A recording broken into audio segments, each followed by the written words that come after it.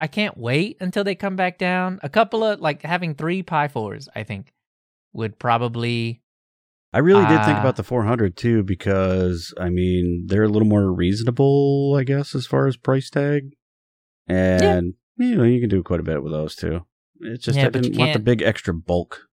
Yeah, and I thought about it too. I mean, like, I wonder if you could, like, if there's cases out there, if you took out the guts of it. Yeah, probably. Threw away the keyboard. It'd probably still be cheaper. Aren't they like the compute module, but like a little different? The last time I looked into one, it was like just a really long Pi 4. Yeah. But, and that was just to have all the connectors at the back. Yeah, because they still have the header stuff, I think, available. I think so. You have to have like a little breakout cable or something for it. Yeah. But and let me see, because certainly you can crack it open, right? Let me see.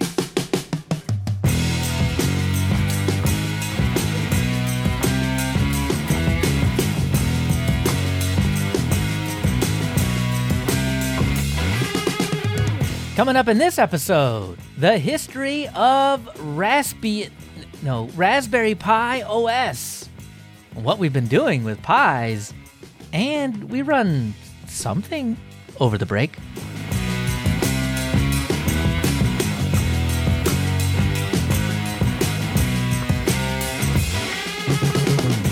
Welcome to Linux User Space. I am Leo. And I am Dan. Still and always. Yeah, still the same. Well, something's changed. Something's been going on. I don't know if we're looking to make a change, but I know Bruno has mentioned he's shook the boat, and I don't know if I like it. Yeah, in the last live stream he did. Why? He shook the boat, and so just today he dropped in a video over a Zima board SBC. Why would you do this when we're coming up to the Raspberry Pi episode? I don't know why you would do this. I don't know. Little single board thing. Yeah. Right, but it's an x86 board. It is. Not an ARM board. Don't rock the boat. Right. But it's got me curious because he's kind of made a good point. You can't really buy a Raspberry Pi right now. Yeah. Well, not without a massive, massive markup. So for about the same price as a marked up Raspberry Pi 4 with all the bells and whistles, you can probably get your hands on one of these Zima board SBCs. But also stirred up in the last live stream were these NanoPi R2 or R4 things as well. And those are ARM based. They're like rock chips. So they got me wondering too, because they've got like 2 network ports on them. And making them the exact right type of hardware for a router. Yeah. And I've been pondering this one for a while. I mean, I've had my current router, which is great. I have no complaints. But it's a desktop computer. I mean, it's a smaller desktop computer, but it's still a desktop computer nonetheless. Mm-hmm. It's got an i5 in it with like 8 gig of RAM. So, I mean, it's like really powerful, but with all the AES instructions for OpenVPN and WireGuard and everything else. But I don't need that. Like, I mean, I find myself, I don't even open up ports anymore because I use Tailscale for things. And I don't even, like, like those tunneled connections are happening without any firewall openings. And so I don't need a VPN and I don't need any of that stuff. So I just need a router. So the 100 watts you're pulling from the wall probably aren't necessary because the router is not doing the encryption, decryption stuff. Yeah, no, it's not. And like, I don't even have that much bandwidth, so I don't even need to, like, even if I had something that was of lesser, I wouldn't even be throttling my internet bandwidth anyway. So I just need something that can kind of do the basics. And you say, well, why don't you just get one of those home things? Well, I had one of those way back when, a long time ago, and everything, like you have to reboot it on a regular. And was this before you fully embraced the nerd Oh, is yeah. Is that what you mean? Like you're talking like a Linksys thing or a Belkin thing, right? Yeah. But even the best of those, I've found for other people, they get to the point where they start complaining about it, and I'm like, I got to reboot it all the time, and I'm like, yeah, it's time for a new one. And so they're just like little disposable things, and that's wasteful, and I don't want to do that. And the in their defense, those Asus ones with like the 700 antennas, they look like the head crabs from Half-Life, and I think that's kind of cool. Yeah. So, I mean, if you just got to color it, you got to paint it, you got to take it outside, take off the plastic and like paint it like a head crab.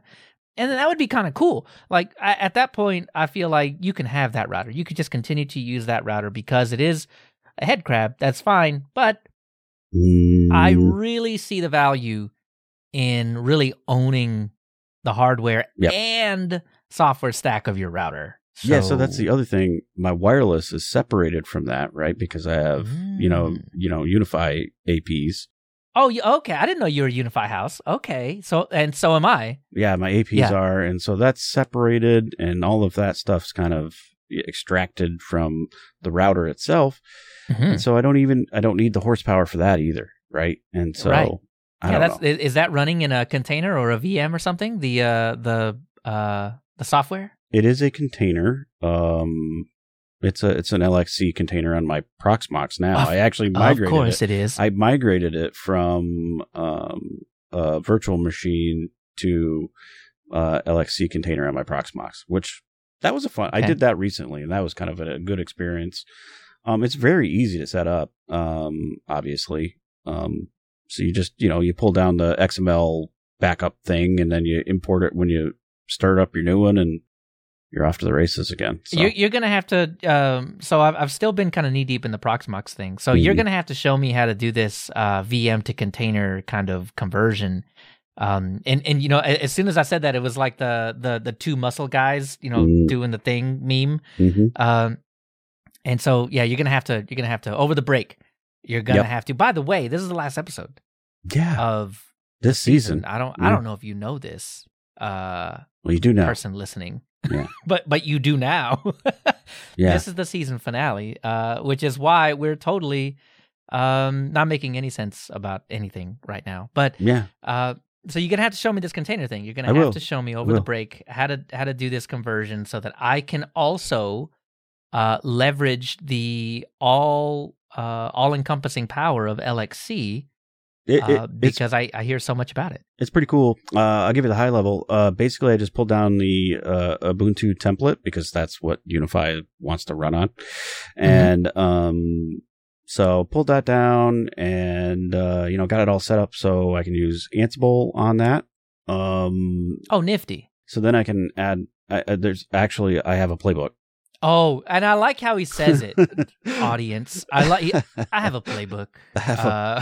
I didn't create it, okay, but I did modify it a little bit, and then so I ran the playbook on the thing, and it set it all up, and then all I had to do was shut down the old one and turn on the new one and import the database back up, and that was it. So I didn't migrate anything. I actually just stood up a whole new machine. It would have been the same if I stood up a VM too. So I was going to say the last couple of times I did it, but I don't know what I did, but I had broken it. And I just nuked and paved and then readopted it. Yep. And I was like, I didn't even have enough. to readopt. It was like if when you import it, it knows the devices that you have on your system. And but I started from scratch. They find because it. I am not smart.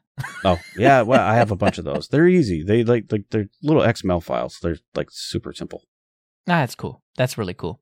So I want to get a new router. I'm right there. So I have a use case for this now, and it's got the wheels turning. ARM board, or something low powered that doesn't have fans. All Trading of that the 100-watt desktop for a 3-watt friendly elect R2S, which I think is between the Pi 2 and Pi 3 in terms of performance. Yep. But there's also for $20 extra, there's an R4S that is more akin to the Pi 4, which would be enough without VPNing, which, as you mentioned, we don't do. Right. Both you and I don't do that. We offload that to something else. Right. The R4S would give you gigabit line speed. I think they were benching it at like 930 megabits, which is plenty. Yeah, I think that exceeds my gig link already. Mm-hmm. Like I don't actually get the whole gig. Yeah, there's other factors into that. Yeah, and I say that it might just be my edge router. It could be not being able to handle. That's probably about what that handles. Yeah. Yeah. So I mean, this thing could really just have the horsepower of what I already have, which is another ARM chip, which is funny. But I want to embrace the ARM, and that is a good way to do it, an easy way to do it. Well, I'm trying to score a couple wife approval points. How do you do this? Well, like I said, I got a full-size desktop sitting in the living room. Think of all the pottery and plants you could put in its place, right? Yeah, and don't get me wrong, I could still have that for a fallback if, for whatever reason my little $80 investment doesn't pan out. Right? I can fall back to the desktop that's tried and true and works. So I'm pondering it. I really am. It looks good, and you can get them on Amazon for a slight premium, but then we did the shipping calculation to get it here in less than 2 months. Mm-hmm. And then it wasn't really much of a premium. I think. No, it was about the same, maybe even a little less on Amazon, actually. Yeah, I think you saved about $8 getting it directly from Amazon, which saved you the shipping from China on these friendly elect boards. But, you got it. You can actually start playing with it. And, if we decide to do this over the break, which would be fun, we could actually have it in our hands soon-ish. Yeah. So, I don't know. I'm still hovering over the buy now button. It looks good. It's got a real good possibility, honestly. Well, so the most important thing, and then it's going to roll into a show if we ever get this done, is that these boards, the Friendly Elect R2S and R4S, are fully compatible, 100% compatible with IP Fire, which is one of the most open firewall/router solutions built directly on top of Linux. Not taking bits of Linux and then doing things with them, but a full Linux stack from top to bottom. That's what IP Fire is. So, if we get these boards, there's going to have to be an IP Fire episode. We got to go into the history. We got to do the whole thing. Yeah, it's got a good possibility. And I'll say one of our listeners, Cubicle Nate, he has got a few IP Fire boxes out there. He's an IP Fire guy. It's the only distro I've ever known him to use that is not OpenSUSE. So yeah. Honestly, it bring me into all Linux instead of, like, right now my router is BSD, right? So it's OpenSense. So is that good or bad? I don't know. Find out. It's something. And so the to finish it out, we have the Zima board option now, which Bruno has mentioned to us. Yep. And there's a 2 gig of RAM version, a 4 gig of RAM version, and an 8 gig of RAM version. They all have a bit of internal storage, but I would suppose that, I guess you wouldn't have to, right? I mean, if you're just running a router on it, 32 gigs is probably enough, and 4 gigs is they had more than enough. SATA connector on them. From what I saw, so you just put an external. It wouldn't be external; it'd be like an internal drive that's external, and give you all the storage you want. Yeah, these are Intel chips, so they are x86 chips. This goes against the grain of the whole a little bit of this entire episode. So they're still really low power, though. I mean, they're Celeron, so they're not going to be the power hungry Xeon or even your Ryzen AMD chip. It's not going to be any of that. It's a lot lower in power, but obviously still lower in performance too, but still pretty good. Yeah, but still bringing in with it the decades of baggage that x86 commands. So, but this is again why I wanted to get away from x86 in general and go to ARM. But it's still enticing because for about the same price, a little more, but not much. Lots of performance with, tons of connections. You mentioned the SATA, and tons of USB, and I think there was an actual like PCI port, or something. Yeah, that they showed. I saw. You plugged an external video card like an NVIDIA video card into the thing. So that makes me think, cool. like, could you do like Steam Deck style gaming on a TV with something like that? This is maybe this is opening some of the doors to just having a whole lot of fun. I mean, diving in and just embracing the whole nerd, all of it. Yeah, so I don't know. That looks pretty interesting as well. And like, I could run my OpenSense stuff on it. I wouldn't have to transition to a different piece of software if I didn't want to. That's one of the big benefits, because PFSense, OpenSense, whichever one you decide to side with on the BSD side over there, they don't run on ARM. So you would need an x86 chip. And that would, the Zima board would fall under that umbrella, allowing you to continue to run OpenSense, which is what you know. And it's always a little contentious trying to move to something that you've never really played with before. But anyway, that's something that that both Dan and I got to figure out over this break. Yeah. So that what do we want to do? The trip down the ARM lane is what sparked all that stuff for us, and here we are. Is it going to work? Is it not going to work? Well, dear audience, if you have a preference, do you run your router on an ARM thing? Do you just buy the grocery store special? What do you do? How do you run your stuff? How do you firewall? Do you do any of that? Do you actually even think about that at all? Does it matter that that's Linux at all? Well, if you have an opinion on that, you need to you need to let us know. Let us know. Help us decide. Zima board, friendly elect, buy some other pre-configured hardware, or what? What do we do? And if you like looking at our face, you can head over to YouTube if you haven't already. If you aren't right now, and subscribe. YouTube.com/Linux User Space. Or if you just like the history bits and you like all the educational stuff, you can head over to Tilvids. And we've got a presence over there too. Tilvids.com/A/Linux User Space. And if you really, really like us, maybe love us, we love you. You can give us $1 if you go over to Patreon. Patreon.com/Linux User Space.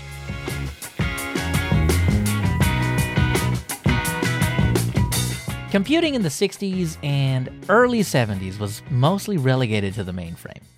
Mini computers followed, then the microprocessor, which led to the microcomputer in the late 70s. Many options were available. From Canada, you had the Commodore PET. In the US, you had the Apple II, the Atari 400, and Tandy TRS-80. Hong Kong had the Video Genie, and England, the BBC Micro and Sinclair ZX81. Each had their many strengths, and weaknesses were everywhere. This was a revolution, after all. These machines stirred something in many folks that used them, whether it be by simply using them as early gaming consoles to play games or programming them from scratch. The era of the personal microcomputer had begun. A quick search or a question to someone you know with a few miles on them will find no shortage of anecdotes and nostalgia. There were, of course, favorites, same as Linux distros today, but the fact remains, all of these machines, and more, left their mark on the minds of folks that got the chance to use them, and on history as well.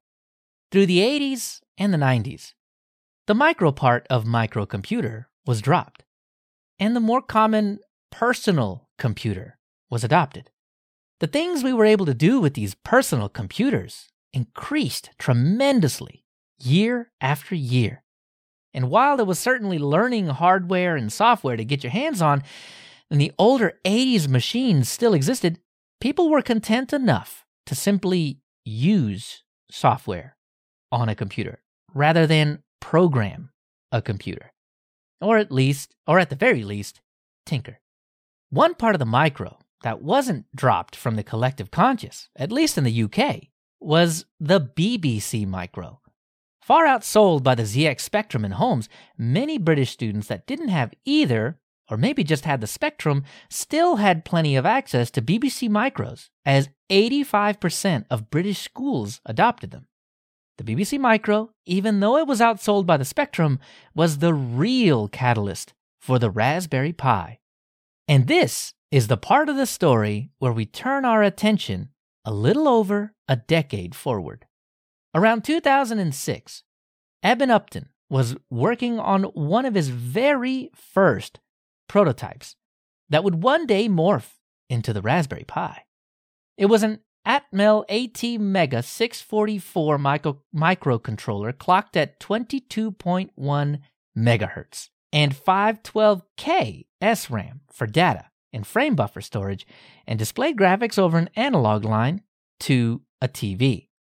Fast forward again to 2011, in late June, Eben Upton announced the first alpha boards for the Raspberry Pi being sent to the manufacturer for production. And much like the Atmel build, it had an analog TV out, in addition to HDMI, of course. It's 2011 after all. It was about 20% larger than the final product that would eventually be called the Raspberry Pi. Like its inspiration, the BBC Micro, the Pi was to have various versions. First up, a $25 Model A version that had only 128 megs of RAM and lacked a network interface. And then the Model B at $35, which would up the RAM to 256 megabytes and include a network interface. And in August, the alpha boards returned. And on those boards ran Debian, a mixture of Debian Squeeze version 6 and the ever-up-to-date SID. Again in August, a competition was announced to determine the logo that the Raspberry Pi Foundation was to use on the Pis themselves, and just about everywhere else. Ultimately, it wasn't easy to decide. In early October, when the tallies were meant to be ready, the initial panel of judges was deadlocked. So, another batch of internal developers was added to break the tie. After lots of indecisiveness, Paul Beach's logo was chosen. And yes, it's the one you're thinking of. The logo was imagined from 32 buckyballs, with 11 of them visible. And the first Pi had a 32-bit processor using ARM 11. Talk about serendipity. In February of 2012, the Debian hacking on the alpha boards culminated into a functional Debian Squeeze installation using LXDE for the desktop, Midori for the browser, and some development and multimedia tools. On the 1st of March, the Raspberry Pi is official. The Model B will be launching first, as there was a much higher demand for them, and then the Model A would follow later. Then, the operating system floodgates opened. A few days after launch, Arch Linux ARM, supporting the Raspberry Pi, is out in the wild. Then after a little over a week's delay from its original launch date in February, Raspberry Pi Fedora Remix is ready as well. Quickly after that, OpenELEC, which is a special distro that runs XBMC, now known as Kodi, also announced support and a release. Then in early April, the first Raspbian SD image was made available for testing. Shortly after, the raspberrypi.org domain name was registered.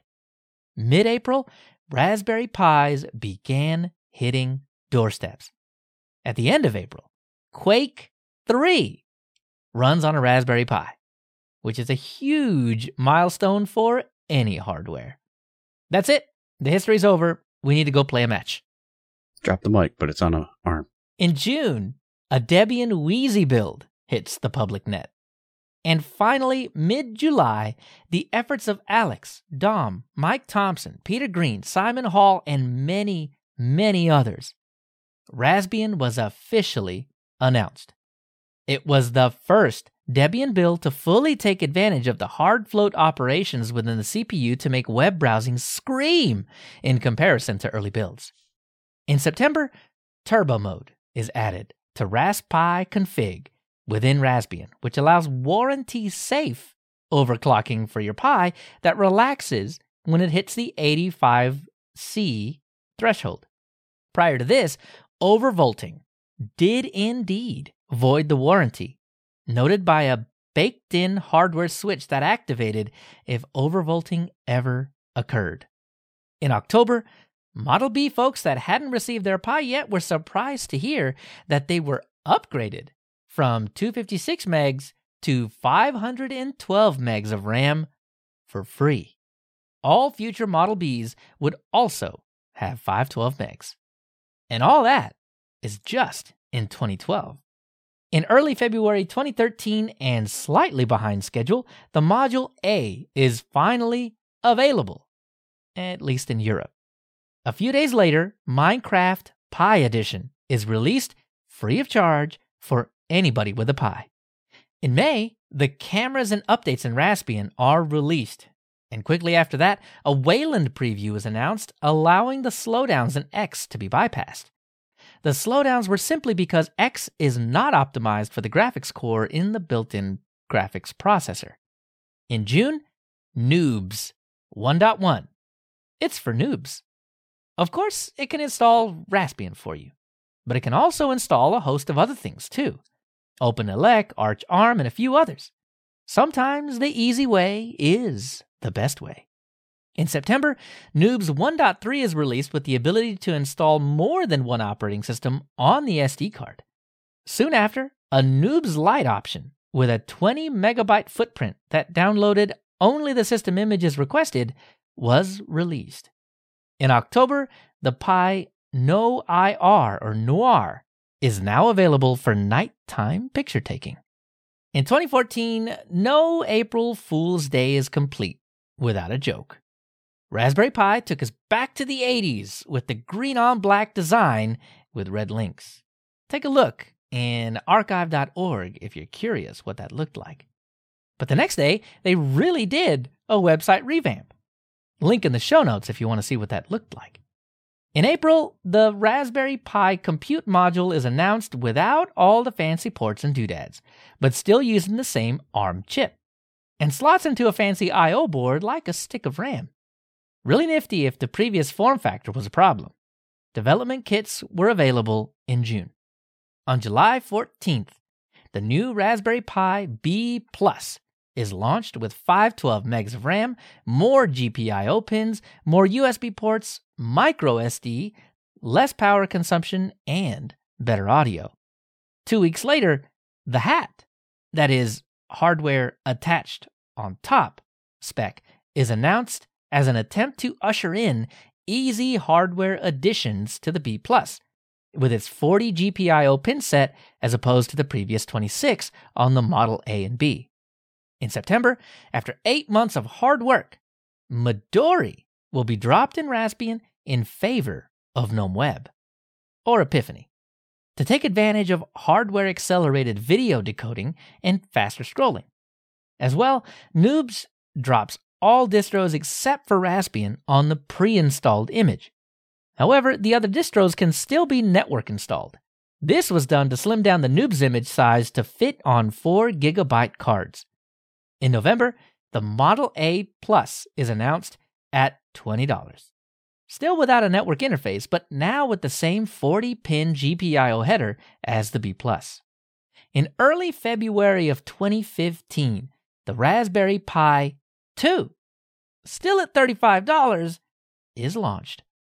This is a huge upgrade from the first run and comes with a 900 MHz quad-core ARM Cortex-A7, which offers more than 5 times the performance of the B+, and double the RAM at 1 gig.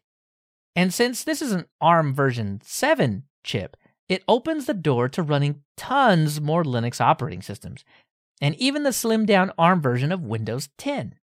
All at the exact same form factor as the previous models.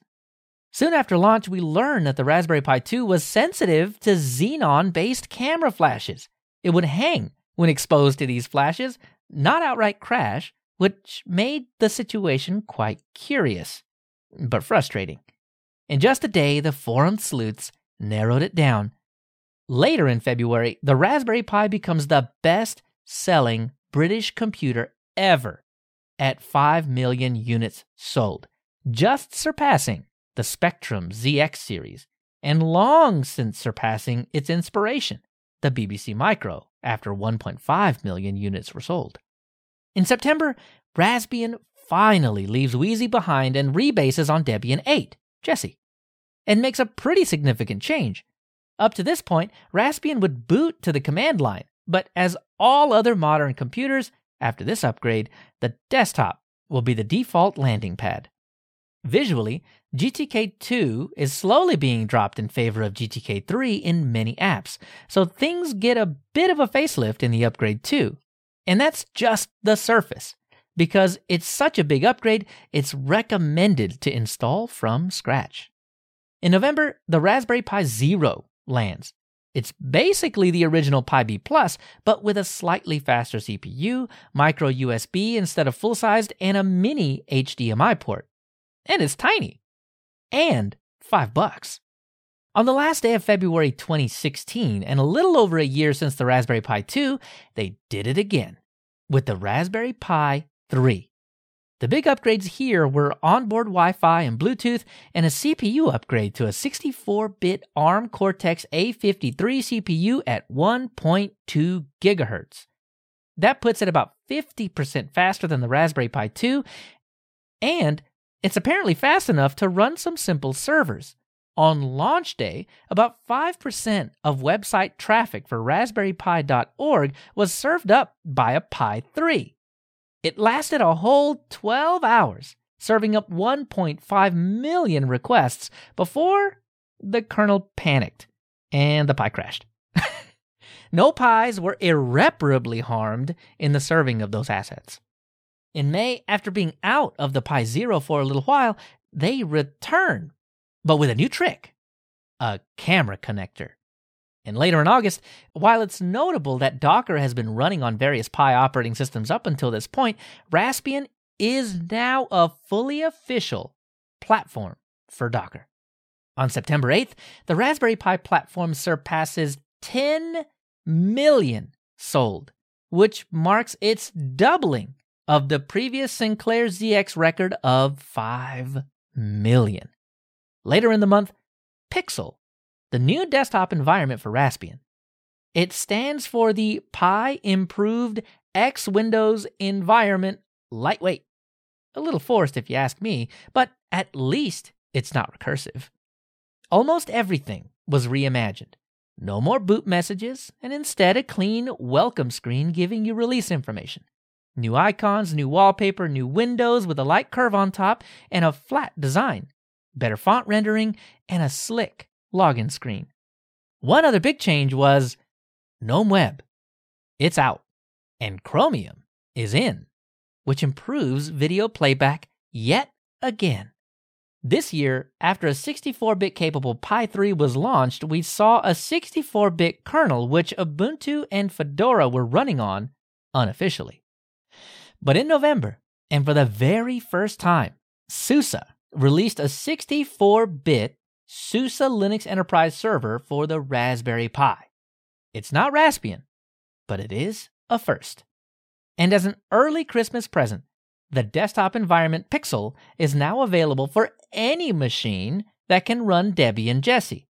During its initial testing, it'll only be available as a live USB.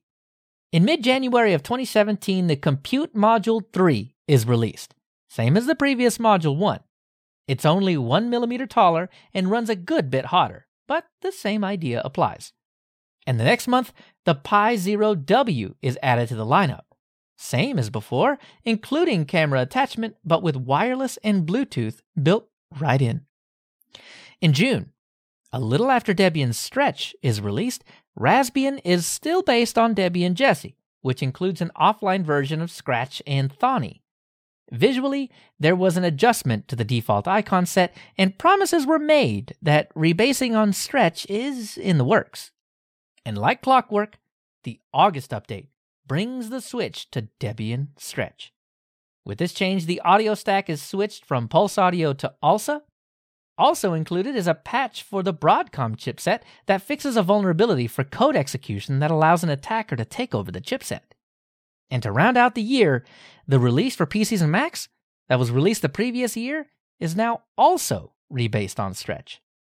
In January of 2018, the new version of the Pi Zero W came to us with pre-soldered headers, earning it the Pi Zero WH designation. Everything else about it was the same. Then followed the Pi 3B Plus in mid-March. This Pi comes with an updated processor with a built-in heat spreader to allow the chip to hit higher frequencies at lower voltages to reduce power consumption. This, paired with the new Wi-Fi and Bluetooth combo chip, also leads to higher transmission rates over wireless. It brought along a new OS, which came with better support for different screen resolutions. The Appearance Settings application provides a GUI to change things like the resolution easily, and a pixel doubling option is added for high-resolution displays. Another OS update in June. Now the setup wizard runs automatically on first start. If you need to run it later, a sudo piwiz will do that for you. Recommended software is like a light software store, and QPDF View is the new PDF viewer replacing XPDF, and a bunch of other bug fixes. The Pi 3 Model A Plus hit shelves in November, and all the guts of the B Plus, but in a smaller form factor. At the beginning of 2019, in late January, the Compute Module 3 Plus lands, and as all the modules before it, slots into I/O boards with the same basic feature set as the previous A Plus and B Plus boards. In late June, the Raspberry Pi 4 goes on sale for $35 for the 1 gig model, $45 for the 2 gig model, and $55 for the 4 gig model.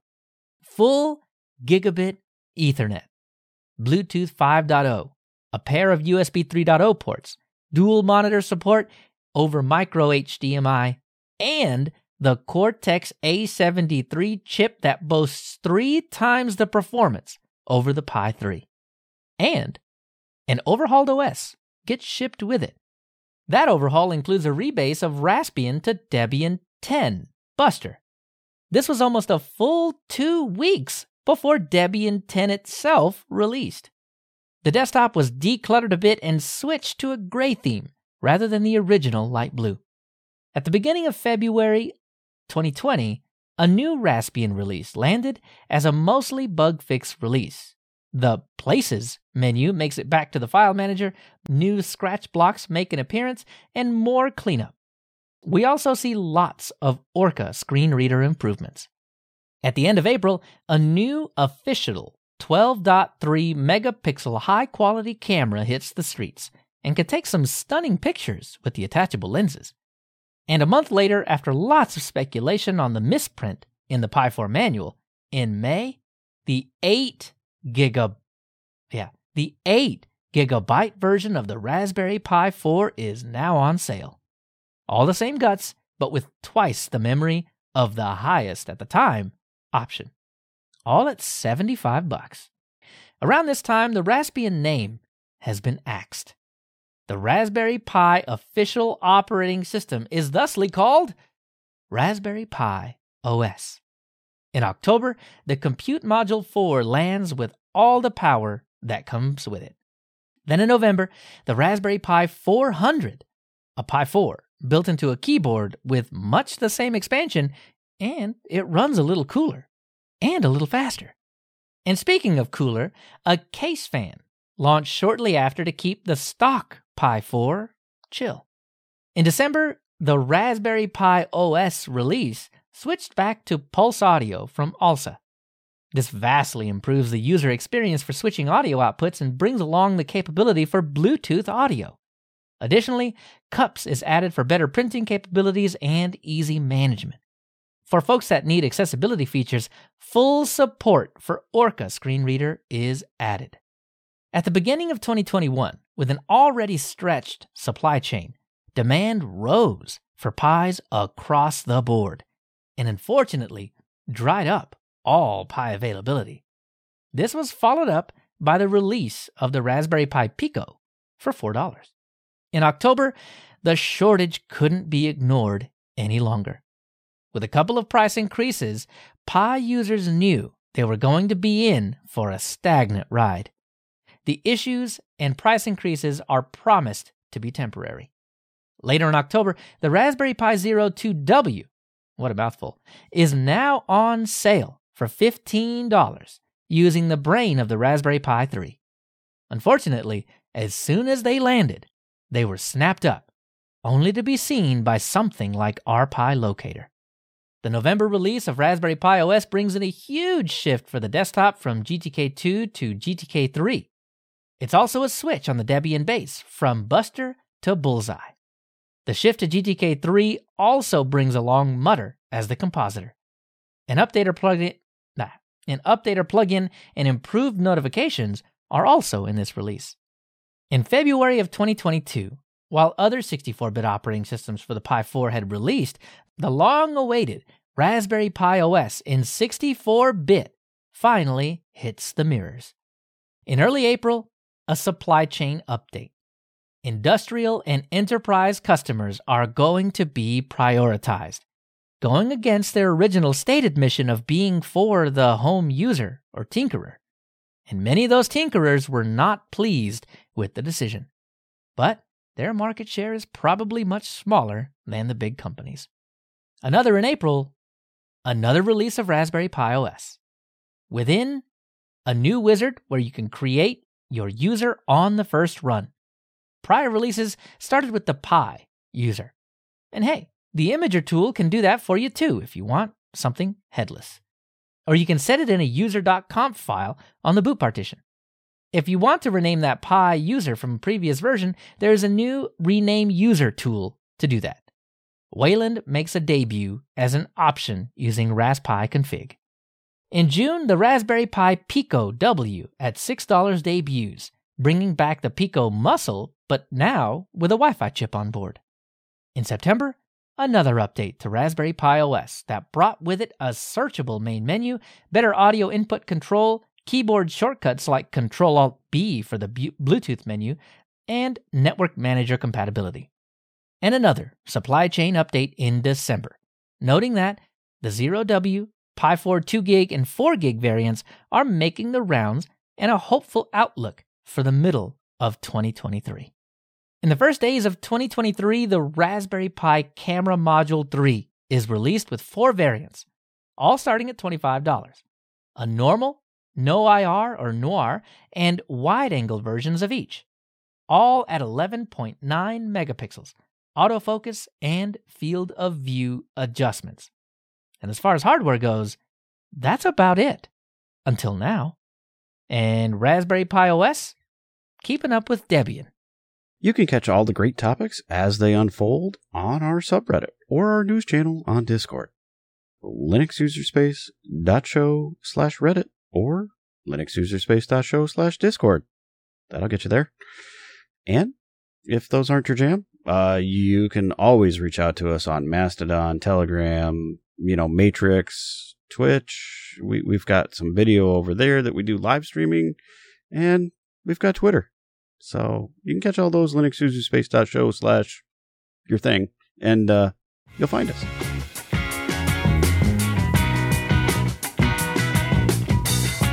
Don't think I didn't catch the jam part of that. Raspberry jam. Get out of here. Get out of here. It's too much raspberry. So, as far as Raspberry Jam goes, how did you fare? I don't even know. Was it a requirement to use Raspberry Pi OS, or were we content with just running a Pi? I don't even know that we set forth the rules. I don't think we had a lot of rules with it. You're right, but broad. I did run it. I do, I don't know. I have it running here on a little Pi 3. I ran the desktop version. Mm-hmm. I have another one here that we were going to do a project with, and I was going to put SyncThing on, and I never did that. But I'm sorry. We talked about that multiple episodes ago, Dan. I know. I even bought an external drive case for. I've got a 3.5-inch, full size 3.5-inch hard drive, and I bought a little external case that's like USB. Okay, so, that drive has external power too, right? Oh yeah. Okay. Woo. Yep. Yeah, it does. And so I bought that because that's going to be, just kind of my SyncThing backup, if you will. I gotcha. So I've got SyncThing running on my desktop. I've got SyncThing running in a VM. And I'm going to use this one as, my sync thing, other sync thing that runs all the time. So backups equals backups minus 1, right? So I'll have a sync thing. You have a sync thing. You have another sync thing. Yep. So is it sync thing equals sync thing minus 1? So we have two sync things, right? I guess so. Well, I plan on putting some of my own personal stuff on it too, because that way I can just kind of have it sync around between all three of them. I don't have to do anything to do that. I just drag it into the folder and it'll figure it out, right? Because that's the great thing about sync thing. Right. Well, that's kind of how I handle my Nextcloud stuff, but I don't use SyncThing for that. I just use rsync, and it's just a nightly backup every night for every change. So that is pretty cool. I do like that a whole lot, but it seems simple. So that's kind of where I was going with it. How dare you not do the SyncThing thing for the Raspberry Pi episode? I am so disappointed. It's the season finale, Dan. I'm apologetic, but I did run the desktop on one of these. I got one of these and I ran the desktop, and it was fine. Like it. Okay, it I'll forgive you for that. But I went above and beyond here, because like what I also did was I actually downloaded the desktop version and ran it on a laptop. And I actually Interesting. I did it quite a bit. It's 32-bit though, so okay. So 3.25 gigs of RAM tops. Well, the machine only had 4, so it was a fine machine for it. It worked out. It did work out. It was okay, but you run into some struggles with that, right? Because it's 32-bit, and things like Flatpak won't run on that. No, and so that's so you're really just kind of stuck with whatever Raspbian Raspberry Pi OS provides in the repositories there, right? Which is a lot. Don't get me wrong. It's just some of those things are a little behind because that's how Debian works. But if you were gonna give it to someone and have them do like some scratch programming on it or something, you wouldn't notice. You would not know, and it's kind of great, and you can just install it on anything, and I think that's pretty cool. Cool. Yeah. So what version of Debian was that OS based on? I believe it was Bullseye. Yeah, I'm pretty sure it was Bullseye. Yeah. That's 11? 11, yeah. Okay, yeah. So it's the current released version, but 12 is coming soon, right? So it's getting wink. It's getting longer, right? I mean, we're the full 2 years into that release, so things have been hanging around for a little while. So yeah, but they haven't released anything in the 2 years for the desktops, and they never released a 64-bit version that I saw. So that's a little unfortunate. I feel like well, there is a 64-bit version of Raspberry Pi OS, but not released for the Raspberry Pis. Yeah, just like not regular for the x86 or 64 x86 64-bit. And there were some efforts to actually port Pixel. Okay, here's actually one thing that I really kind of wish that I could take advantage of. I want to see the Pixel desktop ported over. It's got to be 64-bit now. Because there is a Raspberry Pi OS 64-bit build, so I know that there's 64-bit ARM builds of it.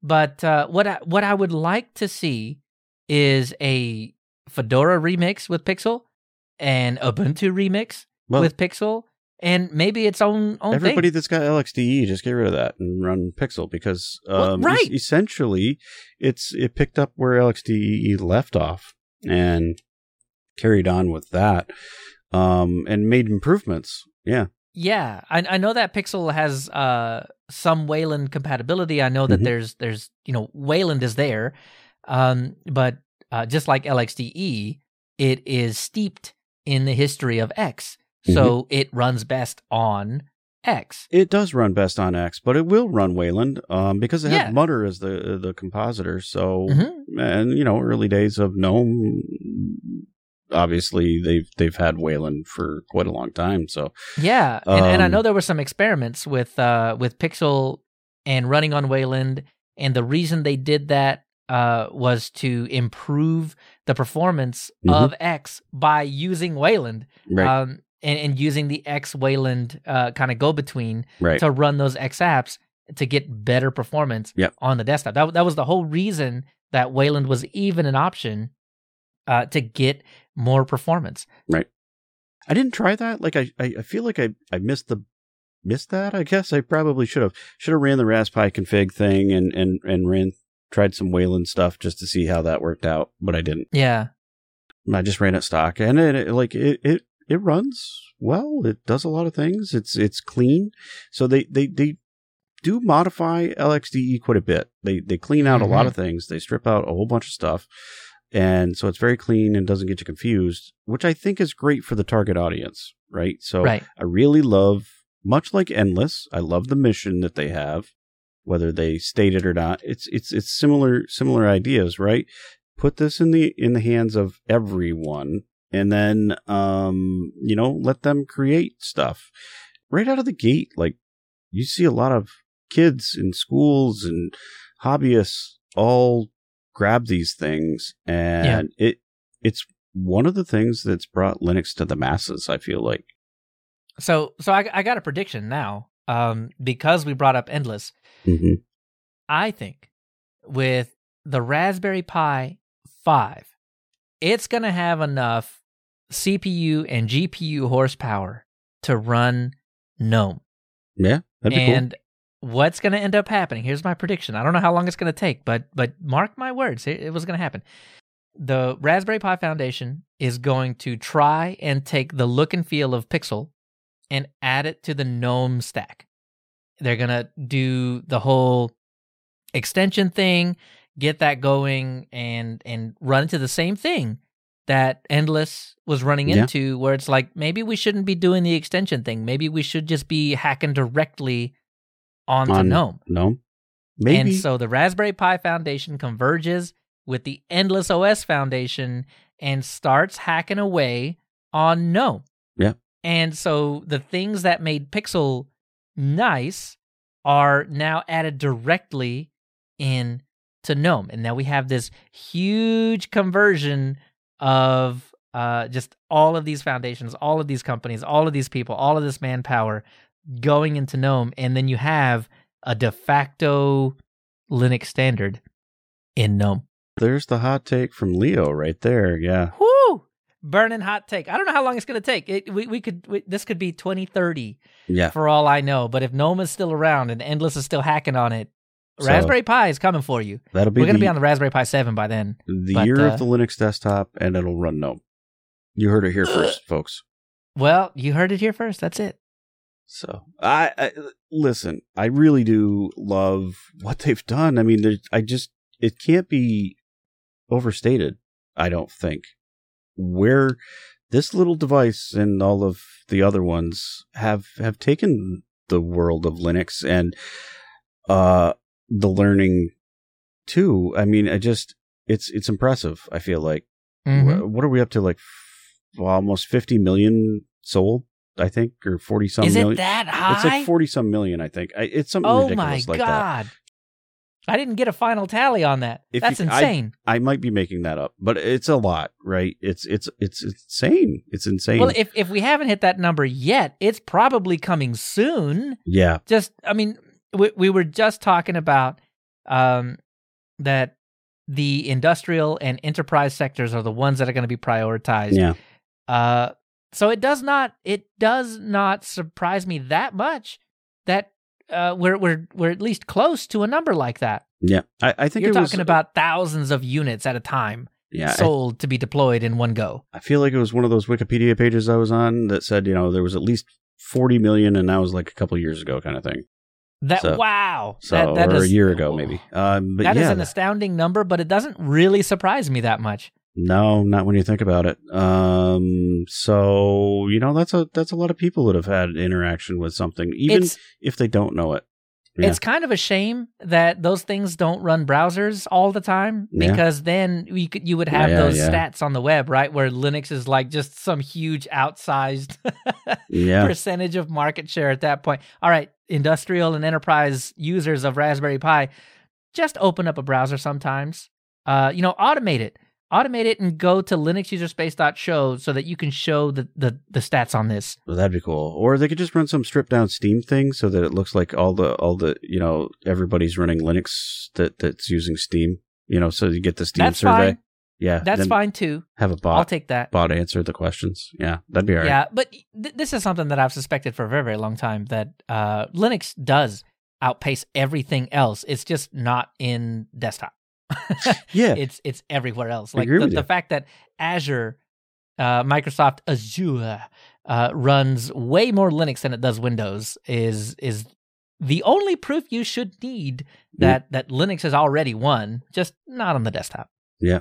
No, it's definitely very popular, but this has put a lot of eyes on Linux and Linux things and programming, all of that stuff. So oh yeah. Scratch is huge. It's so Scratch good. is huge. Even like VS Code. Remember that was a thing for a little while there. Yes. That was getting installed, or at least the repository was, and people were grumping and complaining. But ultimately, it means people are going to be developing software and stuff. So I mean, right?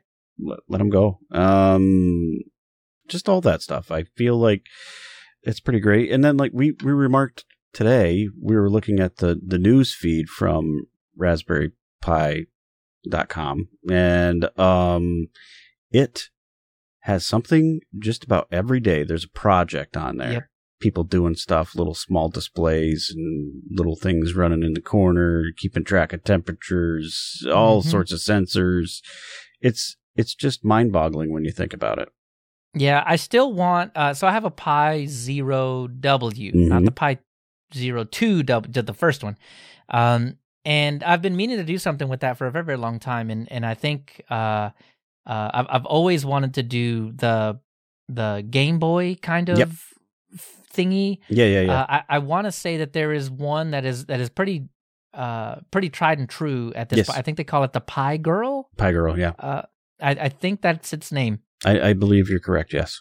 Yeah. Anyway, I really want to do that. Just get a little 640 by 480 screen and put that into a nice kit. I have a 3D printer now, so over the break I'll be setting that up and playing around with that a whole lot. Nice. Especially printing out like D&D minis because I mean, imagination can only take you so far. Exactly.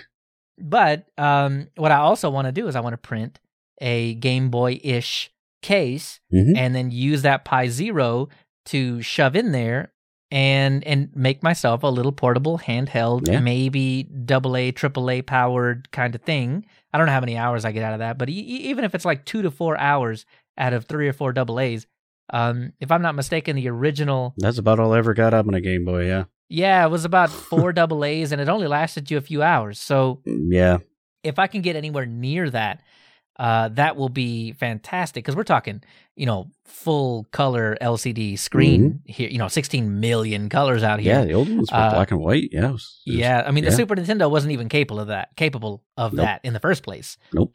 So anyway, that's probably something that you're going to see for me soon enough.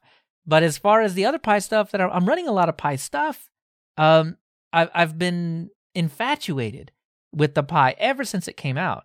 Same here. I bought a Pi 1. Definitely wasn't good for a desktop, but it certainly got simple things going. And I ran a whole heck of a lot of things on that Pi 1, but because of its software kind of unavailability, right? Like it was an ARM 6 chip. And everything just got amazing with the ARM version 7. Like Ubuntu was available at that point. Yep. So, So my Pi 2... currently running sync thing between me and Dan. I've got a Pi 3 that's running Git-T for me right now through Docker. Fantastic.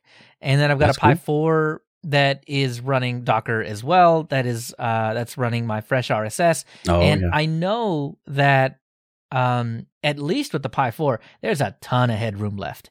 There is a ton of room left. And I know that it can do the same on the Pi 3 as well. So they're pretty capable. I'm looking to add more stuff to these little Pis. Do I need more? No. Will I buy more when they're available? Well, yeah, you better believe it. Yeah, I have to. I don't think there's any other way than posting on a forum, right? To show that I need more pies, faster pies, better pies, more plugs on a pie than to just buy pies. So I'm going to have some, and they're just going to be doing all kinds of things all over the place for me. So you mentioned the Game Boy thing and whatever. I have one of those Pi Zero Ws as well. I have it at work. I wish I had brought it home. But so it is it's my little retro gaming machine it already does it for you. That I break out at lunchtime. Yeah, so I bought one of the Adafruit Joy bonnets. And I put it on the Zero W.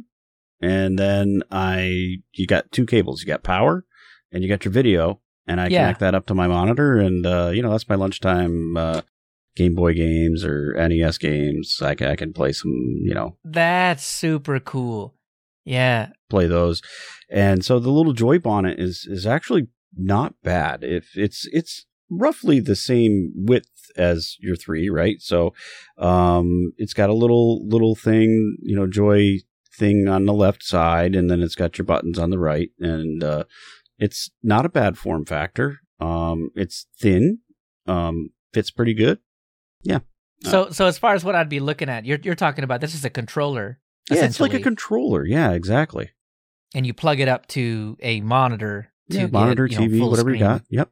Yeah. That's really cool.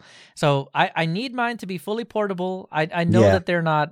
Yeah, mine's not portable. I got to plug it in, but yeah. Yeah, I know that you could probably get like a lithium polymer battery or something like that and get some real good juice out of something like that. Right. And it's fairly exchangeable. Right. Especially as like new chemistry comes out in some of those batteries, you can get some better battery life. But yeah, so I want that in a portable form factor. Yeah, I get it. No, absolutely. Just so I could chuck it in a bag and go, and not have to worry about where I'm going to find my next 24-inch monitor to plug into so I can play some games. Well, I got the Steam Deck for that now, but I mean, true. But I mean, at work, I've always got that there, and so like I said, I break it out at lunchtime. Not all the time, but sometimes. Yeah, just to break away from work for a little bit and reset the mind, and then I can get back to it again. Oh, you got to do that. Mm-hmm. It's I've looked at pages of config or code or whatever, and if you don't look away from that for at least 30 minutes, that's all you ever see. You will miss all kinds of things, all kinds of terrible things. Like this is the thing that has been plaguing you all day. You won't see it. Yeah. You need a fresh pair of eyes, and playing some Game Boy is a good way to do that. Yeah, so, absolutely. It's like the old CRT monitors where if you left it on that image for too long, it was burned in. Well, your eyes do the same thing. Yep. It's a weird brain thing, man. I have done it multiple times. If you don't take a break, you'll miss it. You'll miss the forest from the trees. Just it's crazy how that works. But anyway, so I want more pies. I love running pies. So we were talking about going x86 maybe using the what was the name of that thing? Hang on, let me see. Let me get up here. The Zima board SBC. All right.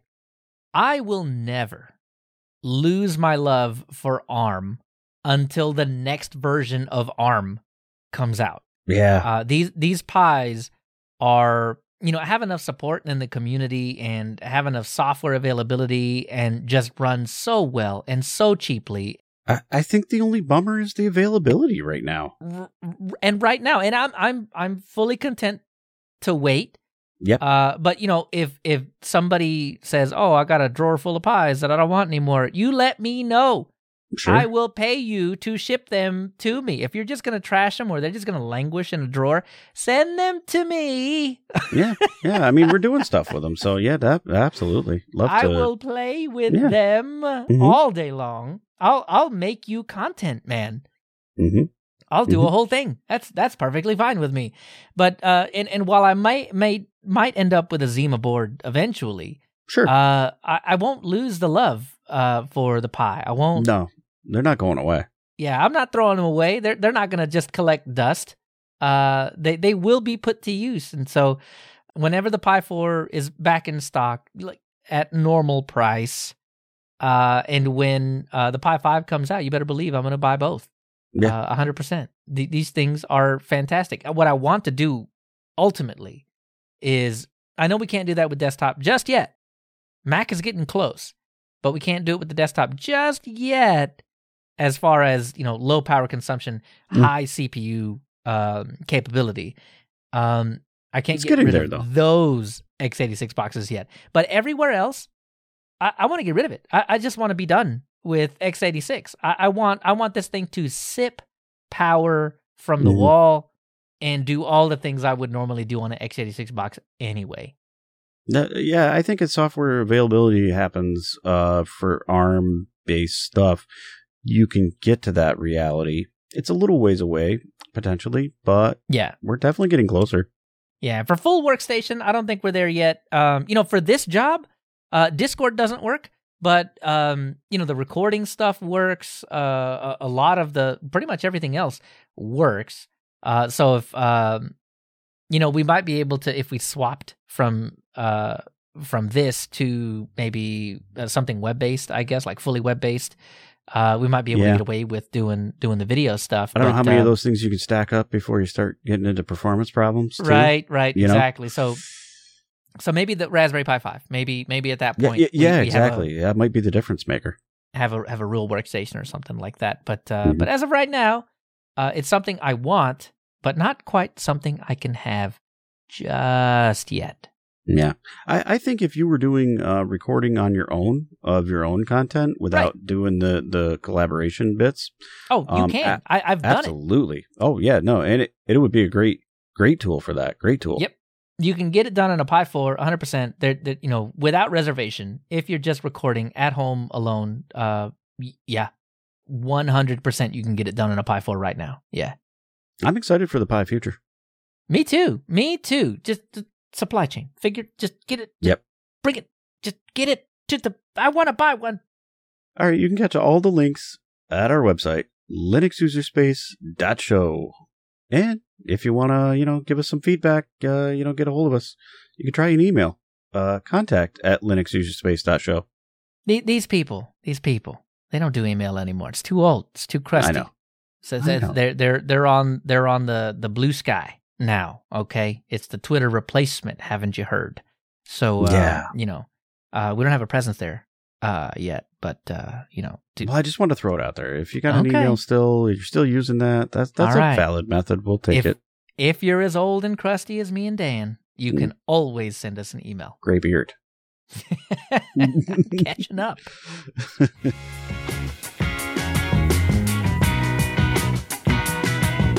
All right, Leo. Yeah. Jeez.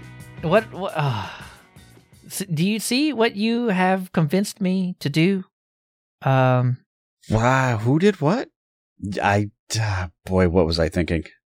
So this is 100% Dan's fault. All right. But it might be entertaining, at least, right? I think so. So what have you forced us to do? So, new season, new topics, that's coming.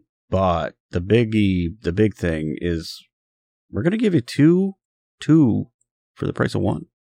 Oh, yeah. Next distro that we're going to discuss in the history, it's a large one. Large. We're going way back to the beginning. We did it with Slackware. We did it with Ubuntu. What do you mean? What's left? What could we possibly do, Dan? We're going Debian. We're going to do it. We're going to do the one that we haven't done that is still one of the oldest, right there next to Slackware. And Dan said before the show, as we were coming up to recording time, Dan said he was going to have an answer to the age-old question of which distro that is still being maintained is first. There's contention between two camps. The contention is between Slackware and Debian. Who was the first? Dan will have that answer for you in Season 2, Episode 4, with the Debian history. He's going to have the answer. That's wrong. So it's Season... You're already wrong. You're going to lay the hammer down. It's going to be Season 4, Episode 2. What did I say? Season 2, Episode 4. And so you could check on that one. I won't have the answer there for you, but that's just fine. That's perfect. I had the numbers right. They were just transposed. It happens. Please go look at that one, too. It's a good episode. I don't remember what we talked about. That was a good one. We were doing it opposite, so that was a topic episode of some kind.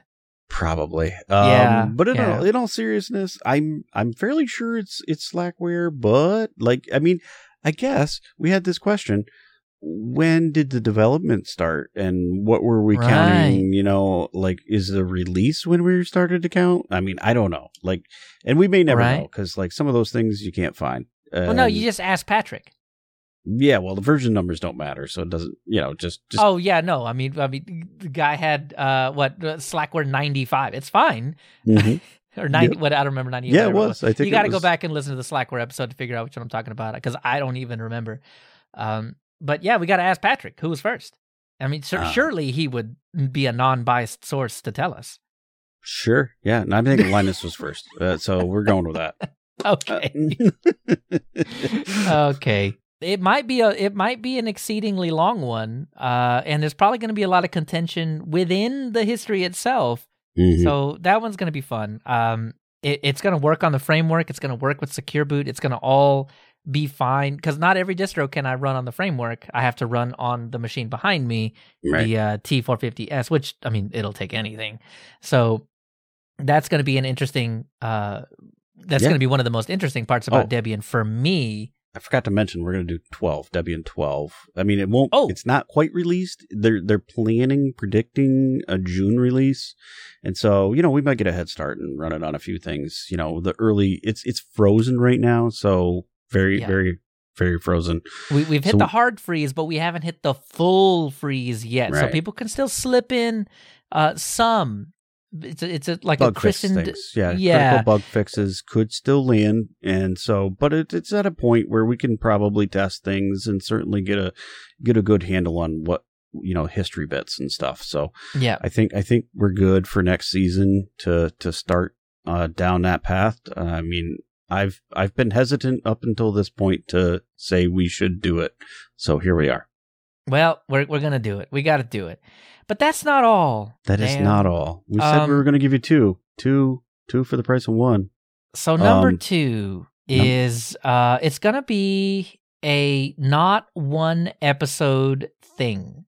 This is a distro that again is very very old, not quite as old as Debian, but is very old, and there's no way we can fit it in one. At least not the how'd it go, because you gotta wait so long. It's an experience. For some stuff to compile, right? Yeah, absolutely. We're gonna go high performance with a really fast swimming penguin. Yes, the Gen 2 penguin. The Gen 2 penguin. He's the fastest. So it's not gonna be episode 2. It's not gonna be episode 4. But we're forecasting already, right now, in season 3, forecasting the season finale distro, which would be season 4, episode 20. Very last. Yeah, that one. Yeah, episode of the season. It's going to be Gen 2. And so what we're going to do is in each topic episode, carve out about 5-10 minutes and kind of check in. Yeah, how's it going? What'd you compile last? What'd you do last? Did you break it? The answer to the did you break it question is probably going to be a lot. Yeah, will be some start overs. Yeah, I think both Dan and I agree we're going to start it in a VM. For sure. And kind of get the process down. The Gen 2 wiki is good. It is. All of the documentation is really good. It's not like we need to break it, but I know that I am going to want a compiled kernel as opposed to the kernels that you can pull down. Just because if you're running Gen 2, you kind of have to. You should. Well, we want to experiment because that's part of the process too, I feel like. So, you know, with that experimentation, you break a few eggs and, you turn it into an omelet. I don't know. Yeah. Something overheating your CPU. I don't know. Yeah, whatever. Yeah. So we got the first one. We got the last one already all figured out. If you have opinions or you just really, really want to hear about a distro in any of the other even numbered episodes. Somewhere in between. Yeah, let us know. All right, so stay tuned. Check out the Reddit, the Twitter, the Mastodon, Telegram, Matrix, Discord. Do check out the Twitch. We're going to do some live streams when we can over the break, for sure.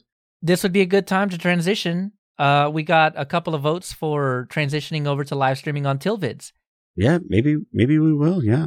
Yeah. Do you care? Do you not watch the live streams at all? Let us know where you want that to be. Because we certainly want to be where I think most people are. We do. So if you're in the audience, if you like the live streams, which are really just mini shows, and we're going to continue doing that a couple throughout of our the break. friends, we chat about some stuff, and oftentimes food comes up and whatnot. But hey, yeah, we talk. I'm hungry at that Linux. time. What can I say? Yeah, whatever you do, join the conversation. We'll have all the links in the show notes on linuxuserspace.show. So Dan, we've made it through a whole other season. We've done it again. I don't know how we did it, but we had some pauses. We had a season that was a tough one to get through. It's been a season. Ooh-wee. But in the interim, while we're on break, while we're not pushing out shows, in the transition to season 4, where can I find you out there on the web? You can find me at KC2BEZ at mastodon.social and at KC2BEZ on Twitter. And you can find me, same places, at Leo Chavez at mastodon.social and at Leo Chavez on the tweeters. Stay tuned. We'll be back. In a while.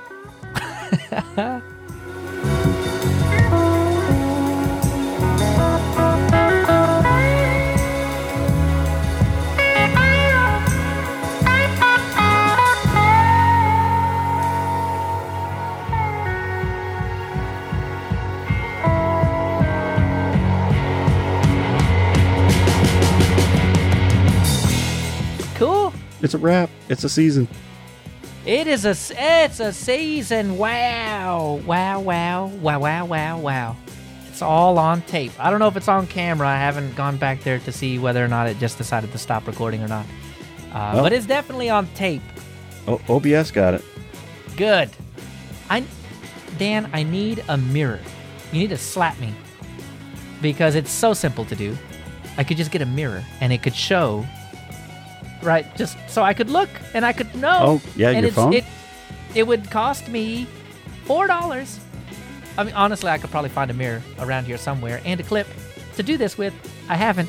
I don't know why. It is frustrating. My display goes blank, and it's got a display on the front even, but it just, it goes off. Well, so I have no idea. It's a single-purpose device. It does what it does. You press play, it plays. It records, right? Yeah. But you press record, and it's my own fault. The last time it was because I ran out of storage, right? Because I stopped paying attention. Because apparently, 20 of these is too many. Yeah, that's a fair fills bit, up 128 gigs real good. So